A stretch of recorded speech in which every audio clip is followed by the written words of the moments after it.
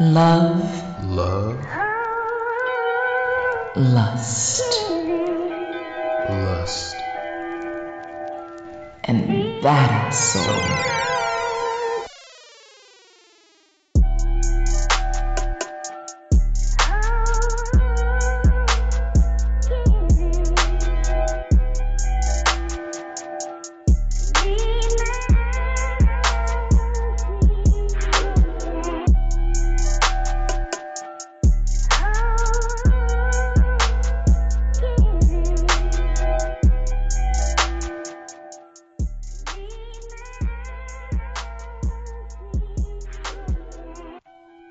So, welcome to another great episode of Love, Lust, and Badass Soul.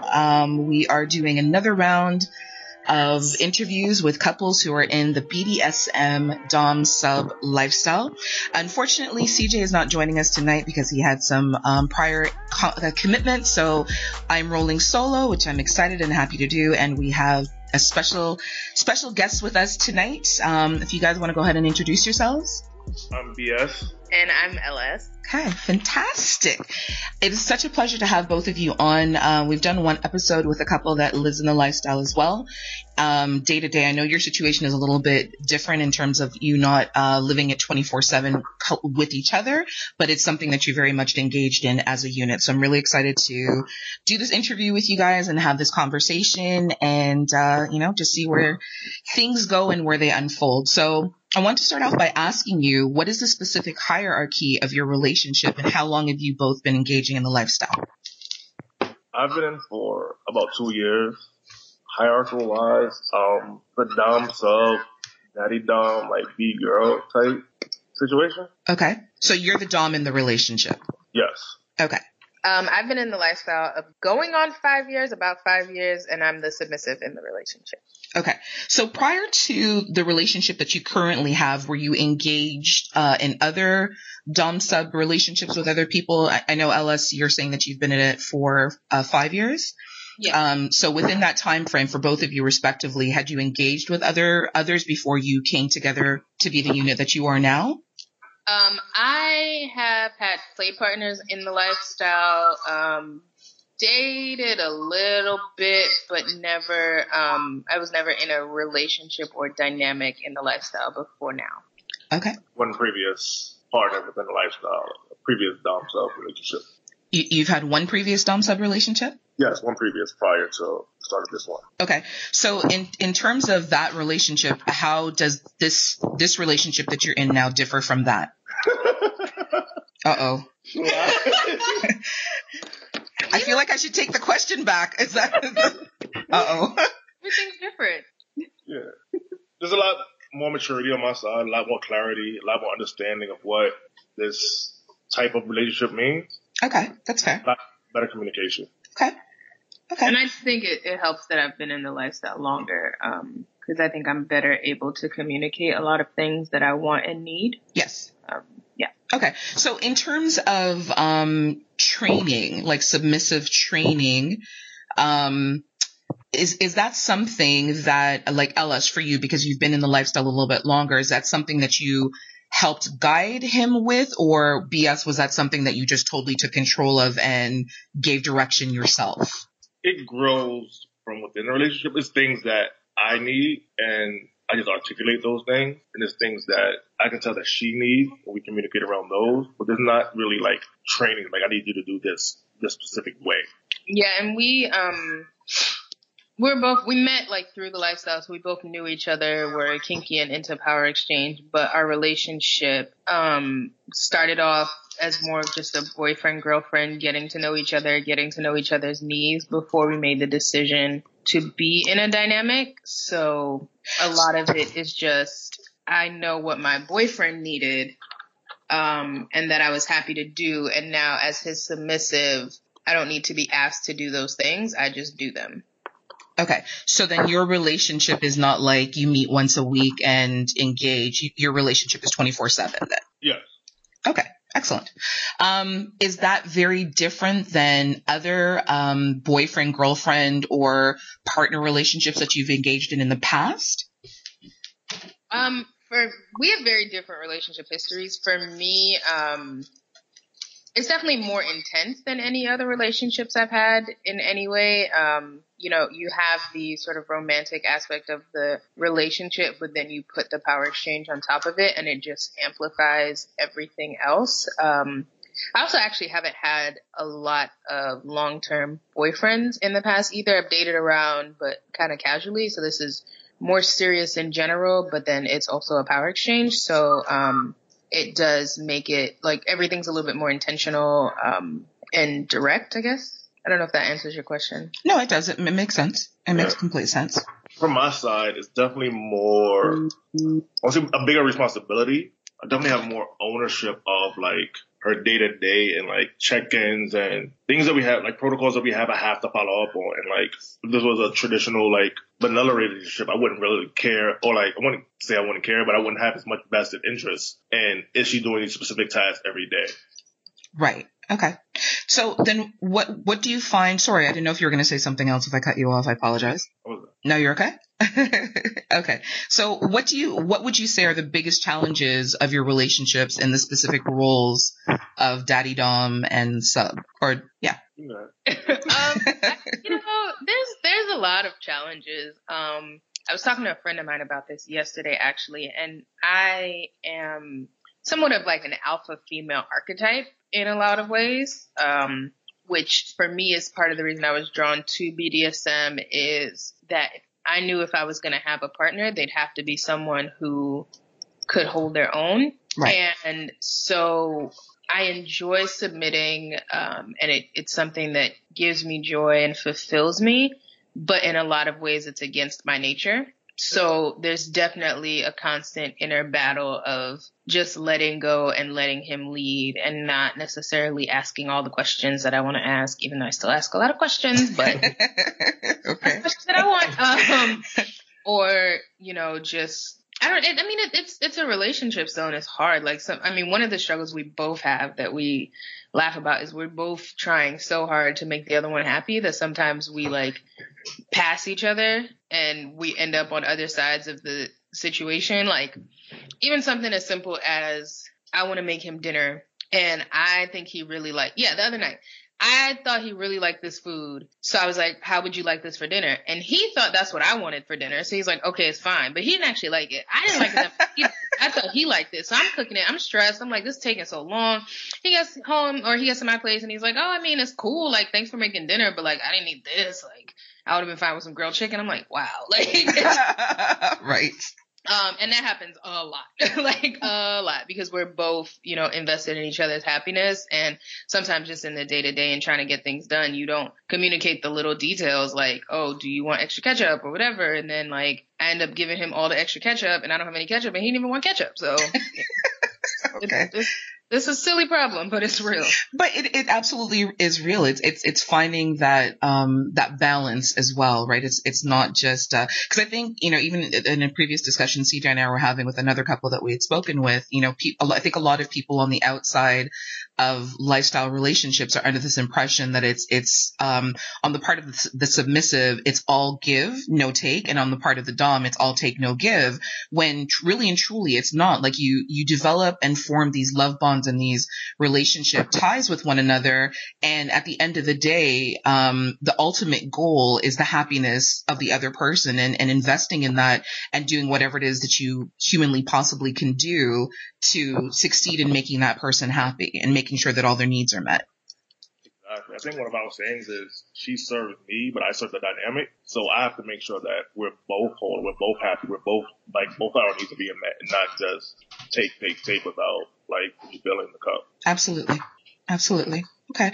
So then you both were initially interested in the lifestyle. So I guess neither one of you introduced it to the other. This was something that you both respectively had enjoyed previous to meeting one another. Yeah, we met within the lifestyle. Okay. So, respectively to each one of you, how did you get into the lifestyle? How were you introduced to it?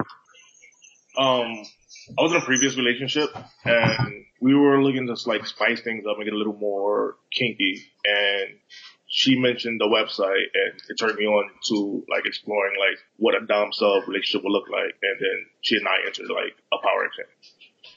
And for me, it was just something that I had been interested in for a while. So I just Googled it. Like, how does one find a power exchange or BDSM relationship is probably what I looked for. And I found FetLife. I made a profile. I want to say like maybe 3 weeks after I made my profile, there happened to be a munch, which is a meeting of kinky people to get to know each other for young people of color in the lifestyle in my neighborhood. And I was like, oh, this is perfect, because I was already worried it was going to be a whole bunch of white people. And right. Yeah, so it was like the timing worked out perfectly. And I was like, well, I'll go to this. And that munch ended up being one of their most packed munches. So I met like 30 people that night. Oh, wow. Many of whom I'm still like in regular contact with, a handful of whom I consider good friends now. And that was just like a really good gateway. They told me about other events, kept in contact. We would message each other online just to be able to talk. And, I was able to find a kinky community pretty early. So I was able to just meet people and explore through that. Nice. Okay. So moving on, Ellis, I know that you said that you have more of an alpha female type personality. Are there switch opportunities within the dynamic of your relationship? You're not. You're like, no.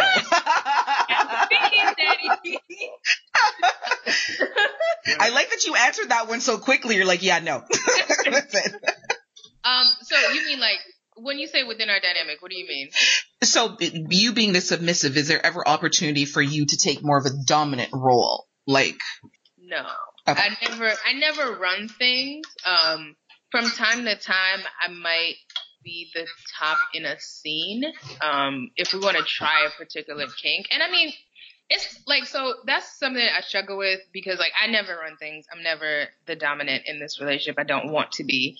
But if there's like some kinky thing we want to do and I'm administering it, I'm technically the top, but I don't feel like I am. Like a lot of people look at like massaging as a topping activity because you are doing something for this person. But when I give Daddy a massage, that's service that I'm doing for him. Yes. So there are a couple other kinks that like I want to try out on him, but I never feel like I'm the top. Like if we're scening and he's topping me, for the most part, he decides when it ends. If I'm like in too much pain or too tired, I'll let him know like, hey, I'm not feeling too good or whatever, but he decides where it ends. If we're scening and I'm topping, he could just like cough and be like, yeah, we're done. And then we're done, because he's still in charge, even though I'm the like, the initiator or whatever at the time. Okay. Hello, and welcome to Toy Talk with Erotic Boudoir. I'm Nick, your personal sex toy sensei, here to help you prioritize your pleasure. This week's toy is the Satisfier 1, relaxation at the touch of a button.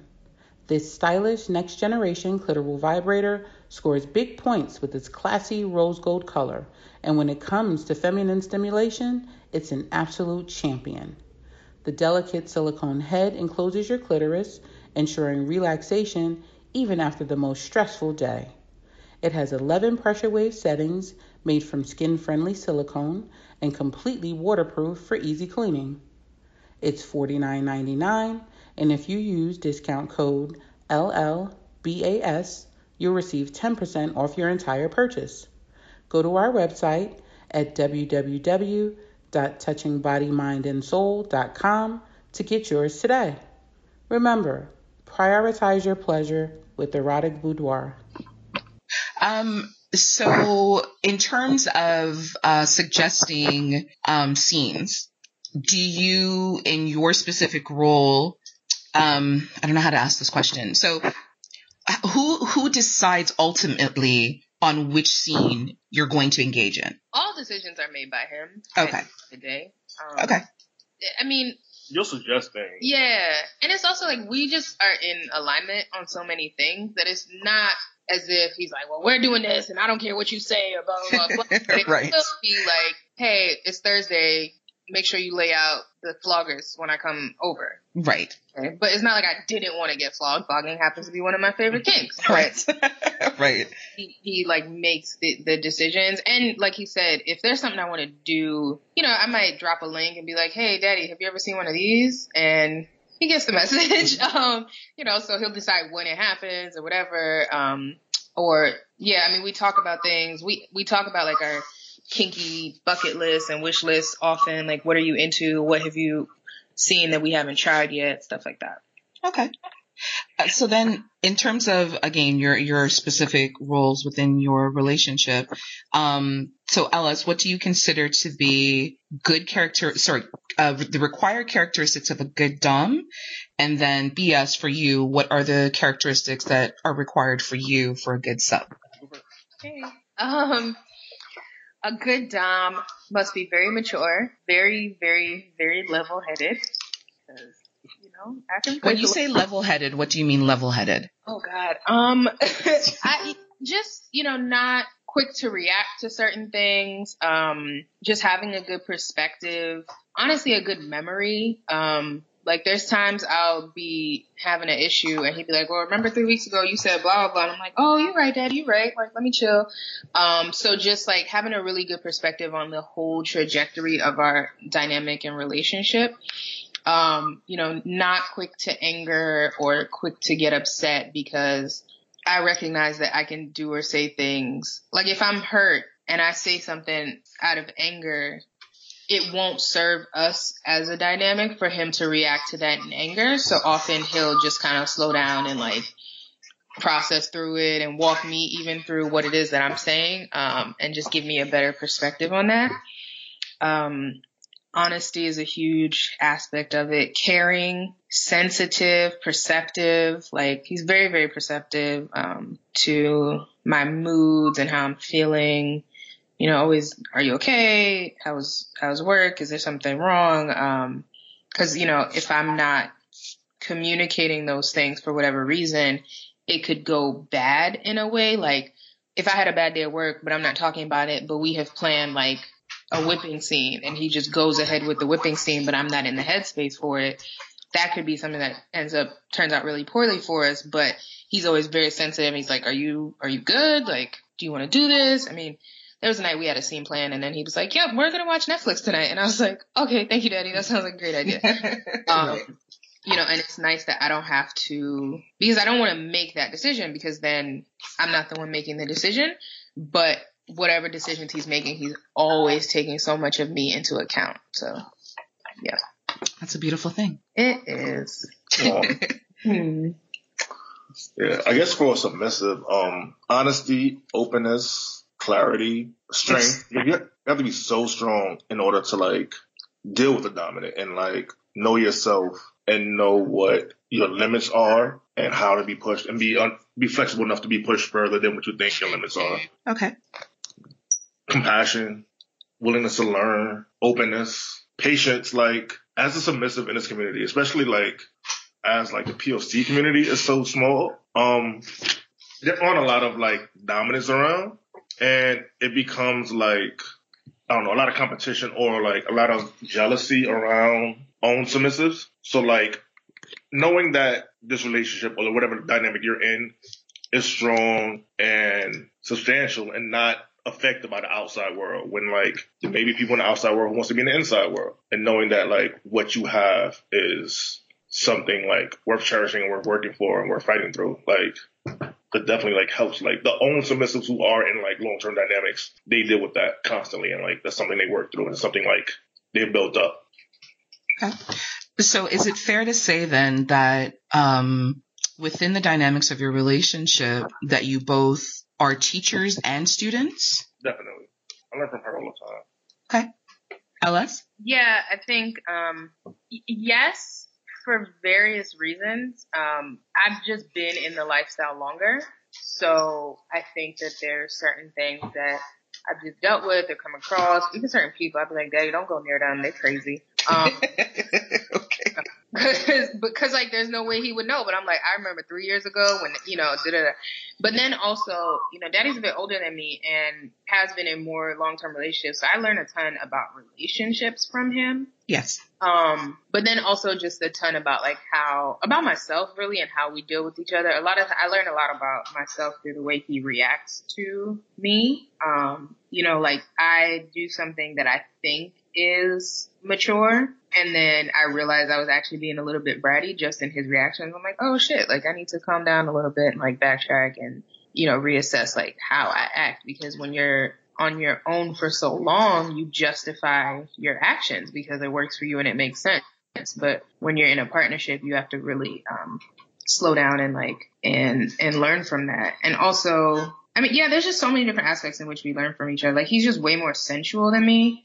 And especially in BDSM, I was way more into pain stuff before I met him, for a lot of different reasons. And so he's like kind of taught me to be softer in a lot of ways. And I think he has learned some stuff about like kink and impact from me just based off stuff I've done that I'm like, oh, I did this one thing 3 years ago that I think you might be into. And I'll just kind of open him up to certain things. Awesome demo about him. Like, anything I want to practice or learn or pick up, I'm like, hey, like I've seen this technique, like I'm going to do this. And she's like, all right, cool. I'm open to it. And then like the feedback we have, like, oh, like this worked, this didn't work, daddy. Like you hit me here, you should have been here. Like here feels better. Like it's definitely like good to have somebody who's been experienced and like knows what works and what doesn't work. So do you have like specific debriefing sessions after to? I mean, like, especially if it's something that new that you're trying, like, do you make a point of having a debriefing session after? We do. Usually, like, it's right after, like, hey, how did this work for you? Or, like, a couple of days after, like, hey, like, what worked with this? What worked? What didn't work with that? Like, how did this feel? How did that feel? What could be better? What could be worse? What do you want more of? What do you want less of? Yeah, it also depends on the type of scene. Like, some scenes are really, like, clearly just practice. Like, he bought a whip, and it was, okay, you know, where are you hitting? So that wasn't as intense of a scene because it was just trying it out. So I would literally be like, oh no, you hit me on my left. Oh wait, you hit the same spot twice. That hurts more with the whip when you hit the same spot twice. But then other scenes where it's like a more intense session and I'm really like, you know, falling into it and leaning into the pain and maybe might go nonverbal, then usually it'll be the next day or the day after. It's like, how'd you feel? Any major things you wanted to point out or anything like that. And he's really, really good about checking because I always say I forget, but it kind of like, it's not, cause you know, when we scene, I get so into my head and then I'm like in such a space and then you move on. So there's sometimes like I'll be at work and he's like, oh, how was last night? I'm like, oh shit, you did like beat my ass last night. Like, that was good. You know? Right. But he's super diligent about, you know, checking in and stuff, which is great. Okay. So in terms of, you know, discussing scene play and pain thresholds and what have you, is there a difference between just rough sex with, say, bondage, you know, like and a couple who maybe just plays in the lifestyle versus being an actual DS couple? Yeah, for sure. Like I said, I dated a little bit in the lifestyle and I definitely had, I would never say I was a couple, but I had play partners with whom we were, you know, we were probably good friends, and we hung out a lot. We went to a lot of events and we played and had scenes, but weren't necessarily like a romantic couple, like involved with each other, like trying to, you know, spend significant amounts of time with each other and stuff like that. Then you have some people who only meet up at events, but they do so regularly enough that they just know, okay, if I'm going to go somewhere, I know such and such is going to be there and that's the person I'm going to play with. Right. But even, like, from my perspective, like, I'll have people who are like consistently top, but it ends there. So like, we'll have our scene and we'll have aftercare and then like, okay, you're good. Awesome. And then that's it. We might not speak day to day or like, I'm not checking in tomorrow and see like, what did you eat today? How's work? Like, did you send out these emails? Like, what are you cooking for dinner? Like, should I come over tonight? It's not that level of like relationship. So it's a little bit different than like play partners or like somebody who just plays versus like, an yes relationship. So another question that I had that kind of Ellis, you had mentioned that BS is way more sensual than you were, so that's something that you've learned over the course of your relationship. In terms of the scenes that you engage in with one another, are there ever just sensual scenes, or do the scenes always involve a pain dynamic? Lots of sensual scenes, and they're fun. Yeah, there's more sensual scenes than like pain scenes, really. Okay. Yeah, and I mean, I guess sensual scenes are hard too, because like sex is like essential, because we consider it a sensual scene. So we have way more sex than we do play.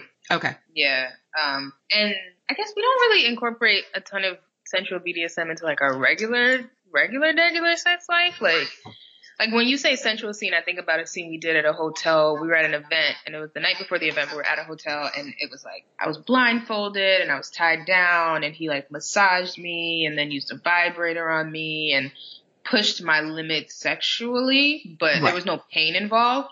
So on a regular night, it's not like we're pulling out the the blindfolds, because we're just not like right. Night, but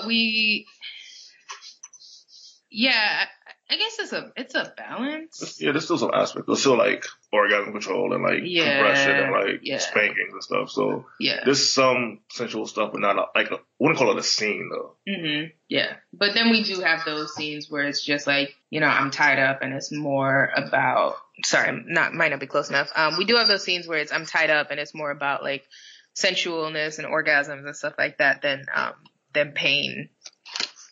Okay. So the couple that we had talked to before, that's one of the things that came up, that she very much, I don't know that she said that she enjoyed it, but one of the things that they practiced was withholding orgasms, where you're not, for the sub, she's not allowed to orgasm until the dom says so, but she has to ask for prior permission. Is that something that you've engaged in as well? Yeah, that's like my number one kink. Like, that's just in regular sex. Like, if we're having sex, like, that's part of our codes, I guess. She just has to ask. And that's new to me. So, okay. That's something we had to build up to, but that is very, very new to me and unique to this dynamic. So how long would you say it took you to master it? Or are you still mastering it? No, I got it down pretty good. Okay. Oh, I got it down pretty good. Oh, man. Well, okay, I got good at it probably 4 or 5 months in. There were definitely, I remember one time where I was just like, look, it's going to happen. Like, you're like, yes, because it's going to happen. So, I mean, that's rare. But he also does it on purpose. Like, he just won't say yes, and he knows what he's doing. And I was just like, yo, just say yes. Like, just yes. It's so annoying. So that happens more rarely now, but it has happened, like, in the past few months. But he does it on purpose. I don't even really feel bad. Okay. So even when he's doing it on purpose, like after everything is said and done, do you look back and think to yourself, like, that was exceptionally pleasurable because it pushed me? Yeah. Okay. Sure. So in terms of choosing, to BS, how do you choose between sexual kink pleasure versus task and discipline, or is there a difference? There's definitely a difference. Discipline doesn't really come up a lot. Like, she's a good girl. And like, as far as discipline goes, I'm way more like carrot than stick. I'd rather like reward you for doing good than like punish you for doing bad. So we don't use a lot of like discipline. I definitely don't believe in like corporal punishment. I'm not gonna hit her. One, she's a masochist, so like spanking her for like doing something wrong isn't going to work, because like she'll just do wrong things all the time. So, right. Okay. So yeah. So like sexual play is definitely like for sex, and then like punishment and discipline are definitely for discipline. Like, they don't cross over at all. Okay. So on any given day when you guys are not in the same space, and say there's maybe a couple of days where, for whatever reason, let's say one of you is away on business, do you ever give out tasks for her to do while you're apart? We don't spend a couple days apart. That's not my ministry. I can't. I would die. I'm saying, okay, so let's say hypothetically, if BS had to go away on business and he was gone for, just say, 24 hours, would there be tasks that are given out in his absence for you to complete? So there's still protocol. Like, she still has to like write in her journal daily. She still has to go to the gym and enter her food log, and like there's things that we have in place that's supposed to happen day to day, regardless if I'm here or not. Okay. There's those things like throughout the relationship. Okay. So if I'm not here, then there's no extra things just to make sure that she's on track because I'm not here. We just have things that we do every day, so those things have to happen. So it's just part of your routine and just part of your natural relationship. Yeah. Okay, fair enough. Do either of you have a favorite kink? What's yours?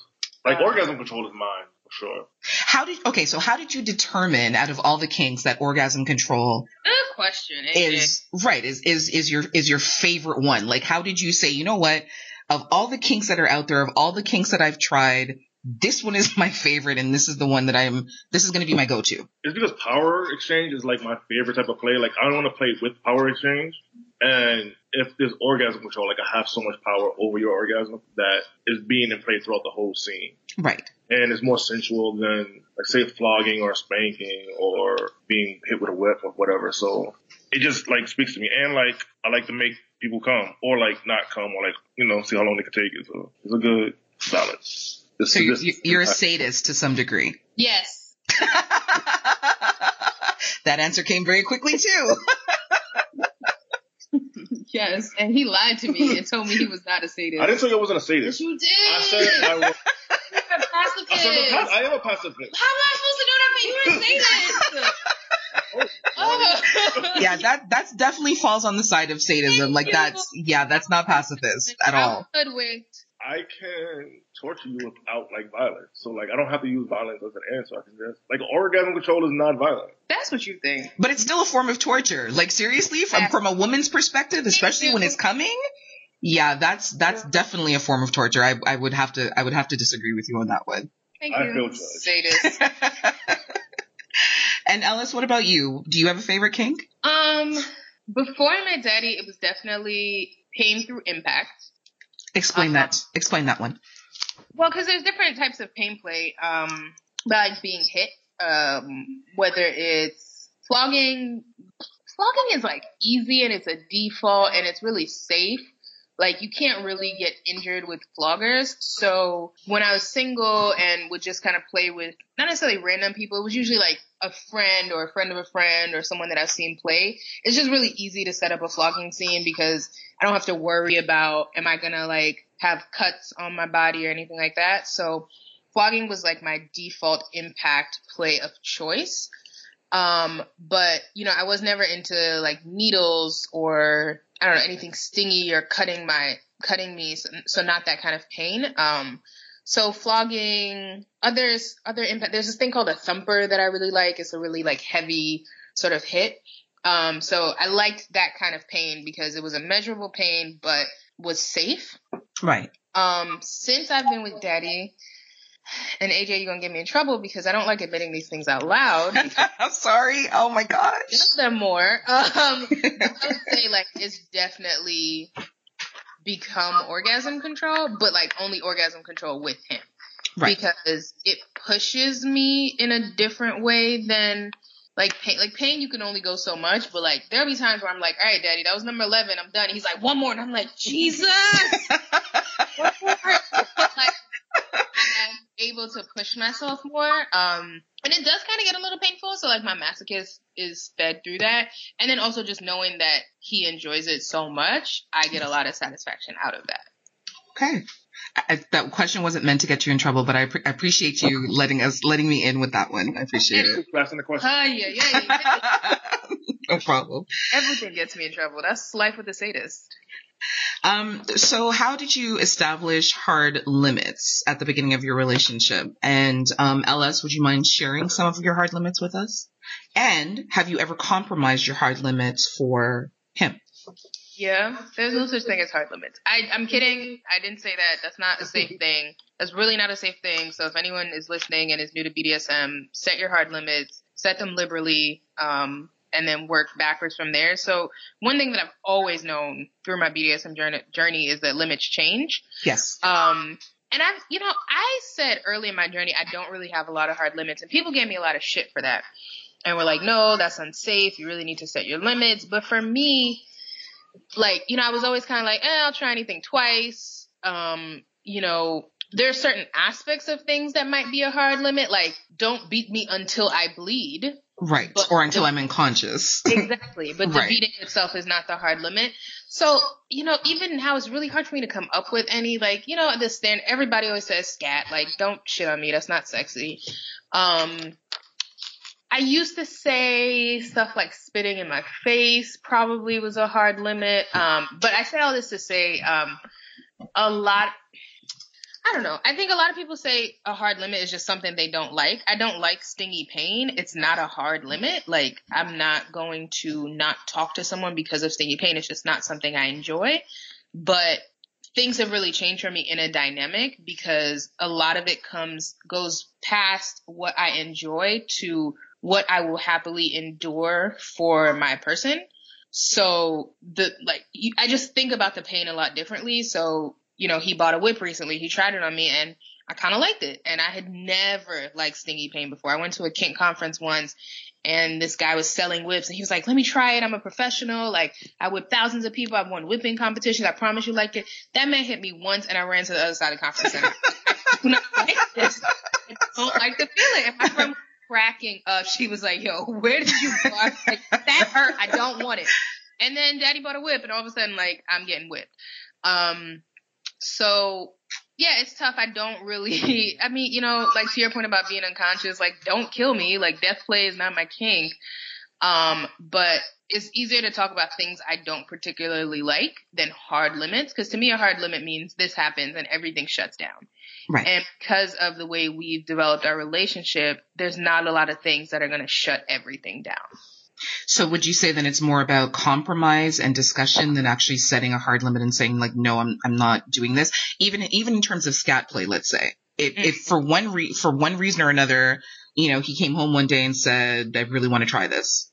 Even if you knew within your heart, you're like, nah, I'm good on that. Yeah, I'll be honest, like I can make it work. It would be like, okay, you can poop on my foot in the bathtub. Okay, it's like, let's figure this out, Oh my God. It's like, he's not going to ask me that, so. Right. But. I'm sorry if that opened any sort of door. I really apologize. Oh God. Hear me 6 months from now, like, she done shat on my back. It's all your fault. That's what I'm saying. I'm taking all disclaimers off. I apologize from now. If anything switches or there's something new that comes up where you're like, we weren't talking about this before, but now, yeah, I apologize in advance. I'm just gonna be, I heard you didn't have any limits, huh? All right.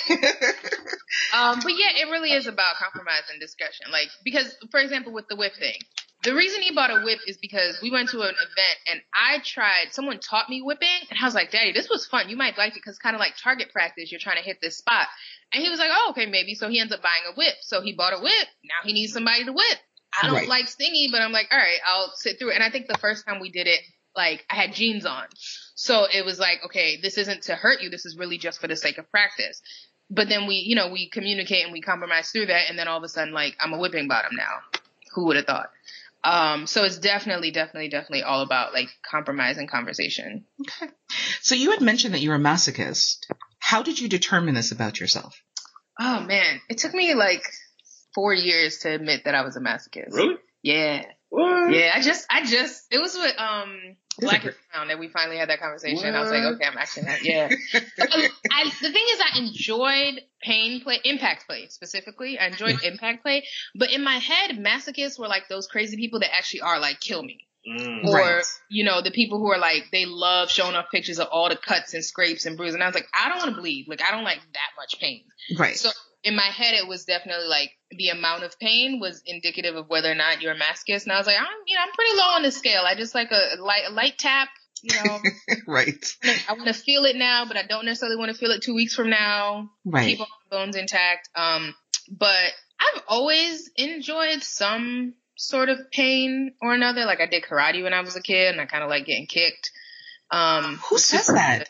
Who says that? You're the only person I've ever said that they enjoy getting kicked. Who says that?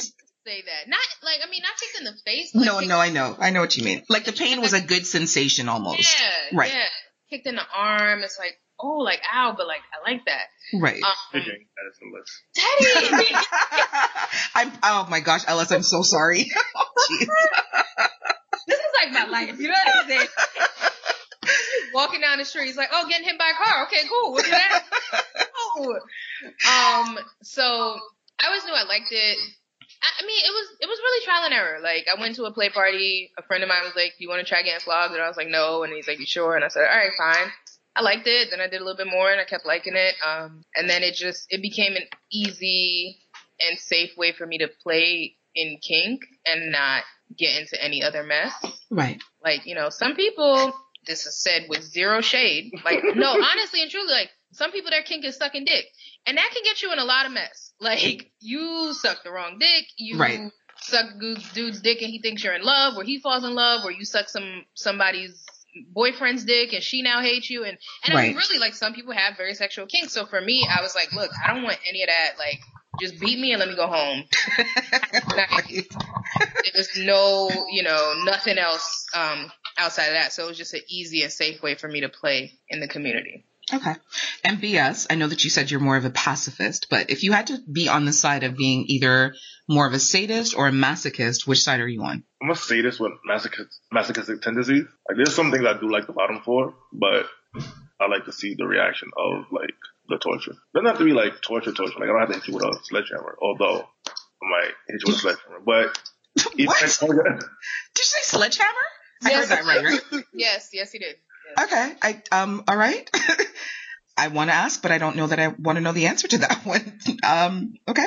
So can you give us a comfortable an example that's comfortable for you of what you would enjoy on the end of being you said being a bottom. Yeah.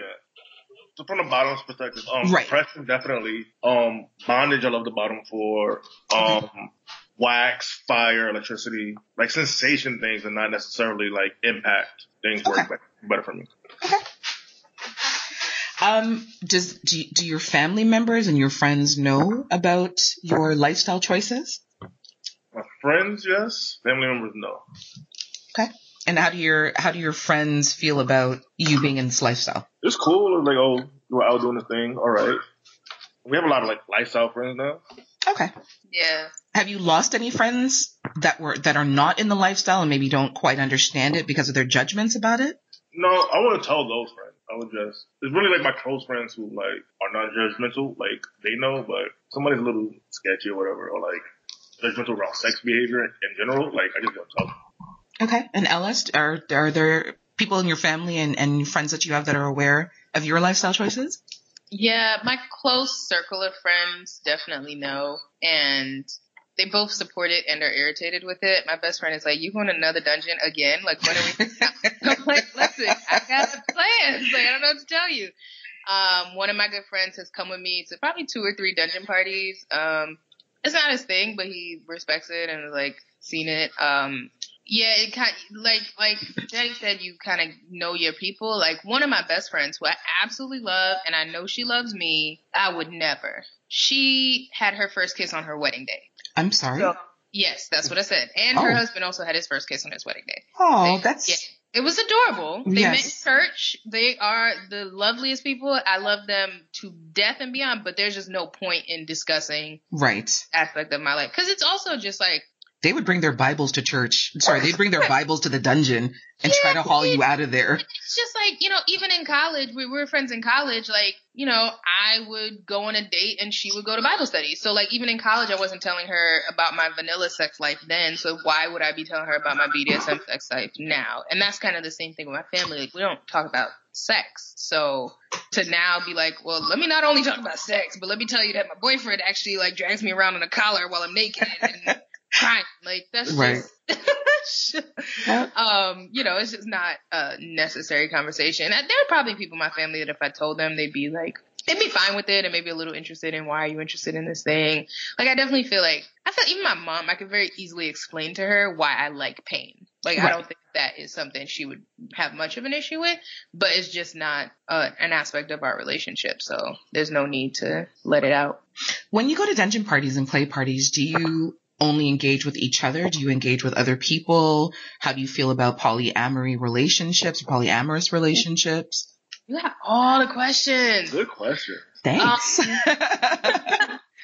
So those are 2 different questions. At dungeon parties, we definitely play with other people. I would say him a little bit more than me for various reasons. One, there's really just a dearth of skilled, trusted tops in the community. Yes. So, and I mean, that's something I experienced when I was a single submissive as well. Like, I would just kind of hope that, like, my one friend who I knew was good with floggers and was, like, a normal person would be there, because otherwise I wouldn't play. So definitely there are a lot more bottoms that, are wanting to play with him. Also, it's just easier to top 5 people than it is to bottom for 5 scenes in a night. I can't bottom for 5 scenes in a night. And then the fun thing is we have started co-topping people together. Explain. So for our listeners know what co-topping is. Well, topping is when you're doing whatever the action is in the scene. So we do it together. And it depends, and we negotiate different scenes. We have a friend of ours who's super cool, and we'll play like kinky games with her. We played one the other day where we both had a die, and we rolled the die, and whoever got the highest number got to hit her according to the number on the die with like different implements. So, it's like, I got to punch her 6 times, and then he flogs her 8 times, and then like I got to use one of my king things on her 9 times. And it was just a game, and it was fun, but we're both, the tops. Yes. Or we have another friend who we've done a couple really fun co-tops. The table, that was fun. Yeah. We had a friend, she was like on her knees as a table, and we played a card game on her back.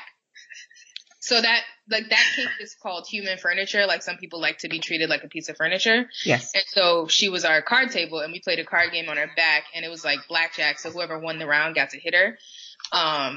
But we also got to play blackjack, which was fun. Or sometimes we just do like a regular impact scene. But we get to very much like feed off each other. Like he'll hit the left cheek, I'll hit the right cheek. He'll get the front, I'll get the back. It's teamwork. It's so much fun. It's like dancing, really. Like we play off each other's energy, and like we know where each other is going and who hit where, and just like we're playing with each other, but like we're not hitting each other. Or I'm not hitting you. Yeah. That was actually beautiful the way that you termed it. You said it's like dancing. It really is. That's really nice. Yeah. That's nice. I like that. Yeah, there was one time we were doing it to the beat of the music in the dungeon. It was so much fun. Okay. And then in terms of polyamory, is that something that's incorporated in your relationship? Is that like a definite no? We're definitely poly. We've entered this poly, like we met dating with other partners, and then it just transitioned to us. We spent a chunk of time monogamous just to focus on like establishing the framework and the groundwork for our relationship. But we're thinking and talking about, and we're working on opening it back up, and it's something that we are working through. But it's definitely like a process. Excellent. So if there were people out there right now that were interested in getting more involved in the lifestyle, can you suggest websites or venues or conferences or events that they should check out? FetLife for one. Definitely FetLife. FetLife. So that's FetLife? Yes. Okay. FetLife.com. Yeah, it's a social network dedicated to kinky stuff, and through there, you can find events, you can find resources. There are tons of groups. It like as a website, the functionality can be a little frustrating, but it is really and truly the biggest like database for kinky material on the internet, and you can find other stuff from there. Like there are some really good conferences and stuff. A solid handful for people of color, but some that aren't. There's this huge conference in Vegas that I went to a couple years ago called Sin in the City, which was just a ton of classes, super educational. And then there are also, POC based events, but I think you should definitely start with research, I think. Yeah.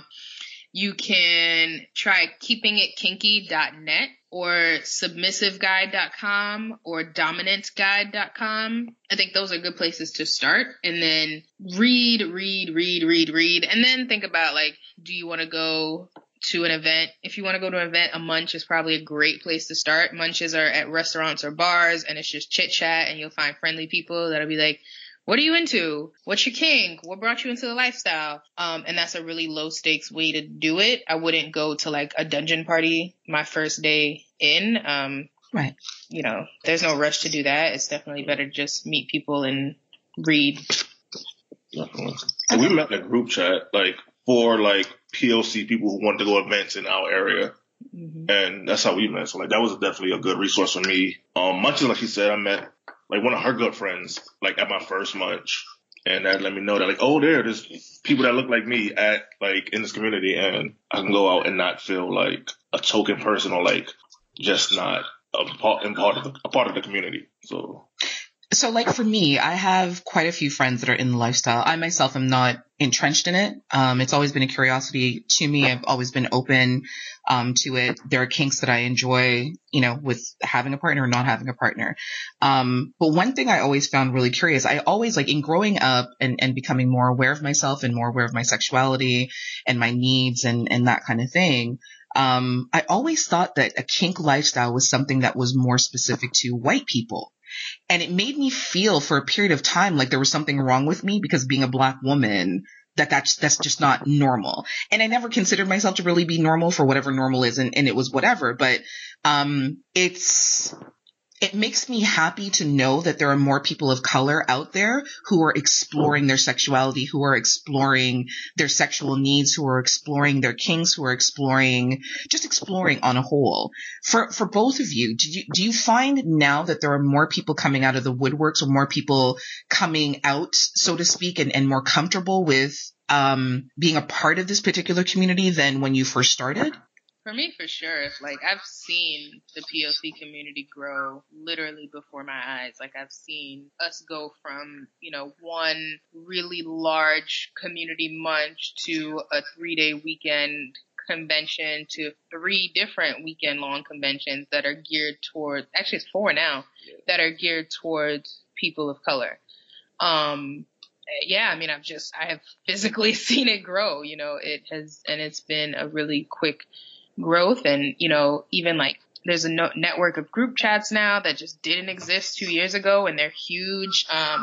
So, I think it's a lot of stuff. I think, society is just becoming more open. Like, you see documentaries about polyamory on Viceland and stuff. So that encourages more people to Google, and they end up on FetLife and they end up meeting people. So, it's nice. I never felt weird for what I was into. I just, to Daddy's point, like, didn't know if I would find other people to commune with in that. That's what holds people back too, not knowing that there's other people like you that look like you out there to like engage with. Because also, the stuff we do could get real dicey if you add race into it. There's not a white man in this world that will ever take a whip to my back. Like, right. It's like, that's just a no. Like, right. So if I wasn't gonna find Black people to do this stuff with, I wasn't gonna do it. And that would have been fine. But like the whole like fetishization of like Black men by white women, it's not really like my thing. So yeah, there's a lot of BBC Black Bull stuff that I mean, we even see it happen. We went to a party once and we're like, this is weird. It was a lot of like white women being paid attention to by multiple Black men. It felt like a cheesy porn film. So that's not my kink at all. So yeah, it is great to find community, and it's always important to find community. Yeah, I had actually yesterday just discovered for the first time that race play is a kink, which I had never heard of before. Like I'm very aware of a dominant Black man, submissive Black woman, the whole BBC deal and cuckold. And it's usually like, a Black bull that's part of that relationship or that dynamic and that kind of thing. But actual race play as a kink, I never heard of until yesterday. And I'm still kind of working through how I feel about it, but I don't know that I could even be in an environment where I'm, hearing, for example, a white man saying to a woman, come here, you Black whore, or, or a woman of another ethnicity saying to a Black man, get down on your knees and eat my pussy, nigger, or whatever it is, you know what I mean? Or come let me beat you, nigger, or you understand what I'm saying, right? Oh, like you asked about hard limits earlier. That's it. That's an absolute hard limit. I don't particularly play with white people, so like incorporating race play into it too, like no, like it's not gonna happen. Right. Not from either side, from top or bottom. Like no. I mean, like this is my fun place and my escape from the real world where I have to deal with white people all the time. So I'm not coming here for a white person to call me a nigger. No. Because then I'd kill them and I get kicked out of the dungeon and then I can't have any more fun. So walk around with a 10-pound hammer. It's like, what's your nigger? Like, right. Okay. Well, that is it for my barrage of questions. I don't know if there's anything that you would like to share with us before we go. If anyone is listening to this that is new, just be safe and do a lot of research and really, really take the time to understand yourself before you do this, because it is really fun. It is really rewarding. I'm so glad I found this, but there are risks involved in engaging in this lifestyle, both physical, emotional, and mental. And I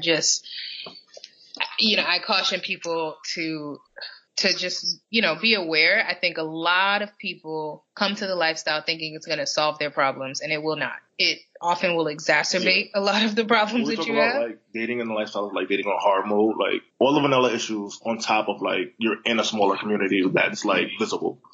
So like if you're dating in vanilla, maybe nobody knows who you're dating, or like everybody isn't watching your relationship. But within this community, if you're out, then everyone's watching. Everybody's watching. Everybody knows everybody because there's only so many of us. Yeah, and I think, like, vulnerable moment.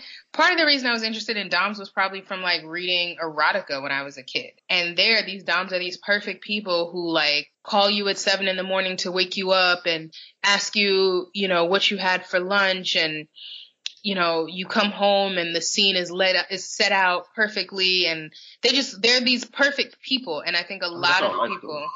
I mean, it's close. I'm not gonna lie. But right. I feel like what I just said was really just modeling off of my actual relationship. But, I think like there was a fantasy involved. Like, I hate to use the trope because people use it so often, but a lot of people have like the 50 Shades of Grey fantasy. Yes. Whatever. They're like, my love life isn't working, but if I find BDSM and I just find me a dom, everything will be perfect. And on the other side, if I find BDSM and I just find me a submissive woman who's going to do everything I tell her to do, all this other stuff will be easy. And it's not going to be any easier. It can be more rewarding in my opinion, but like we have really had to do a lot of work to get to this place in our relationship. And we're not in a perfect place. We're in a really, really, really good place. But I think a lot of people come in, wanting the fantasy, and then not only wanting the fantasy, which is unfortunate, but then getting super disappointed when the fantasy doesn't happen within 6 months. Yes. I have people all the time be like, oh my God, how did you find your daddy? He's so perfect. You're so lucky. I'm like, I was single for 5 years. Like, right. Just because you met me 6 months after I got in this relationship and you only know me as someone in a dynamic does not mean that I just like showed up in a lifestyle and found a perfect dynamic. First of all, it's not perfect. We work at it all the time. But also, like, I was single. You might enter this lifestyle and not find your perfect person at your first party or your first munch or whatever. And like, that's okay too. And I think, just having just bringing it back to the real world and remembering it is still the real world. It's another aspect of the real world, but it's still not fiction. I think that's pretty important. Okay. And BS, any words of wisdom to impart on us before we go? Take your time, and everything isn't for everybody. I think a lot of doms get caught up in like, oh, like I have to be this super heavy top and like I have to be super stern and super strict, and like you don't have to be that. You can be caring and sensual and kind and still like lead a relationship. Leadership isn't about like being super bossy and like screaming and yelling and you're gonna get hit. You're gonna get paddled 50 times because you didn't fold my shirt a certain way. Like. Right. All this should be like an extension of your personality. Don't change your personality for the lifestyle. Be you. Like you'll be accepted more. Right. I think for me, if there's anything that I've taken away from this conversation with the two of you, which I am entirely appreciative of, and the conversation that I had with yesterday, is that it's a relationship. Yeah. When you break it down in its simplest form. It is a relationship and it is a love bond like any other relationship. You just have a kink dynamic to it. And I think that that's something that people forget. Like they think that it's just, again, one side is all give and one side is all take. And it really isn't that. There's still a relationship at the core of it that needs to be developed. It needs to be nurtured. It needs to be worked on the same way, like LS, your church friends, their relationship has to be worked on. They just have a different way of doing it because they're in the church. They work on it through that regard. But it's no different than any other loving, committed relationship. It takes time. It takes effort. It takes energy. It takes love. It takes communication. It takes all the other components that any other relationship takes to make, and people need to be mindful and remember that. We did it for 6 months before we even entered the diamond. Nice. Okay. Well, that is it for this episode of Love, Lust, and Badass Soul. BS, LS, thank you both so very much for letting us into your life and giving us a glimpse of your relationship and the inner workings thereof. I appreciate your openness and your honesty and being candid with our listeners. And thank you. Thank you. Thank you very much for having us. This was fun. Well, ladies and gentlemen, that has been another great episode of Love, Lust, and Badass Soul. Again, I want to thank our special guests, BS and Ellis, for joining us this evening, for joining me this evening. And CJ will be back next week on our record. So for those of you who missed his sexy, wonderful voice, he will definitely be back. But you can catch this episode and all of our episodes on iTunes, iHeartRadio, Spotify, Stitcher, Spreaker, and Google Play. You can find us on our social media platforms of Love, Lust, and Badass Soul, both on Twitter and Instagram. You can email us any questions, concerns, thoughts, feedback, topics, ideas. Our email address is lovelustandbas, all one word, at yahoo.com. You can also send us a voicemail to the Breaks Media line at 614-547-2039. You can find me personally on Instagram at badass_Jones_. I'm also on Twitter at thatjoneskidaj1. And you can find my co-host, the Red Bearded Assassin, on all social media platforms at CEO, that's CEO Hayes, Haize, all one word. Thanks for listening. La, la, la, la,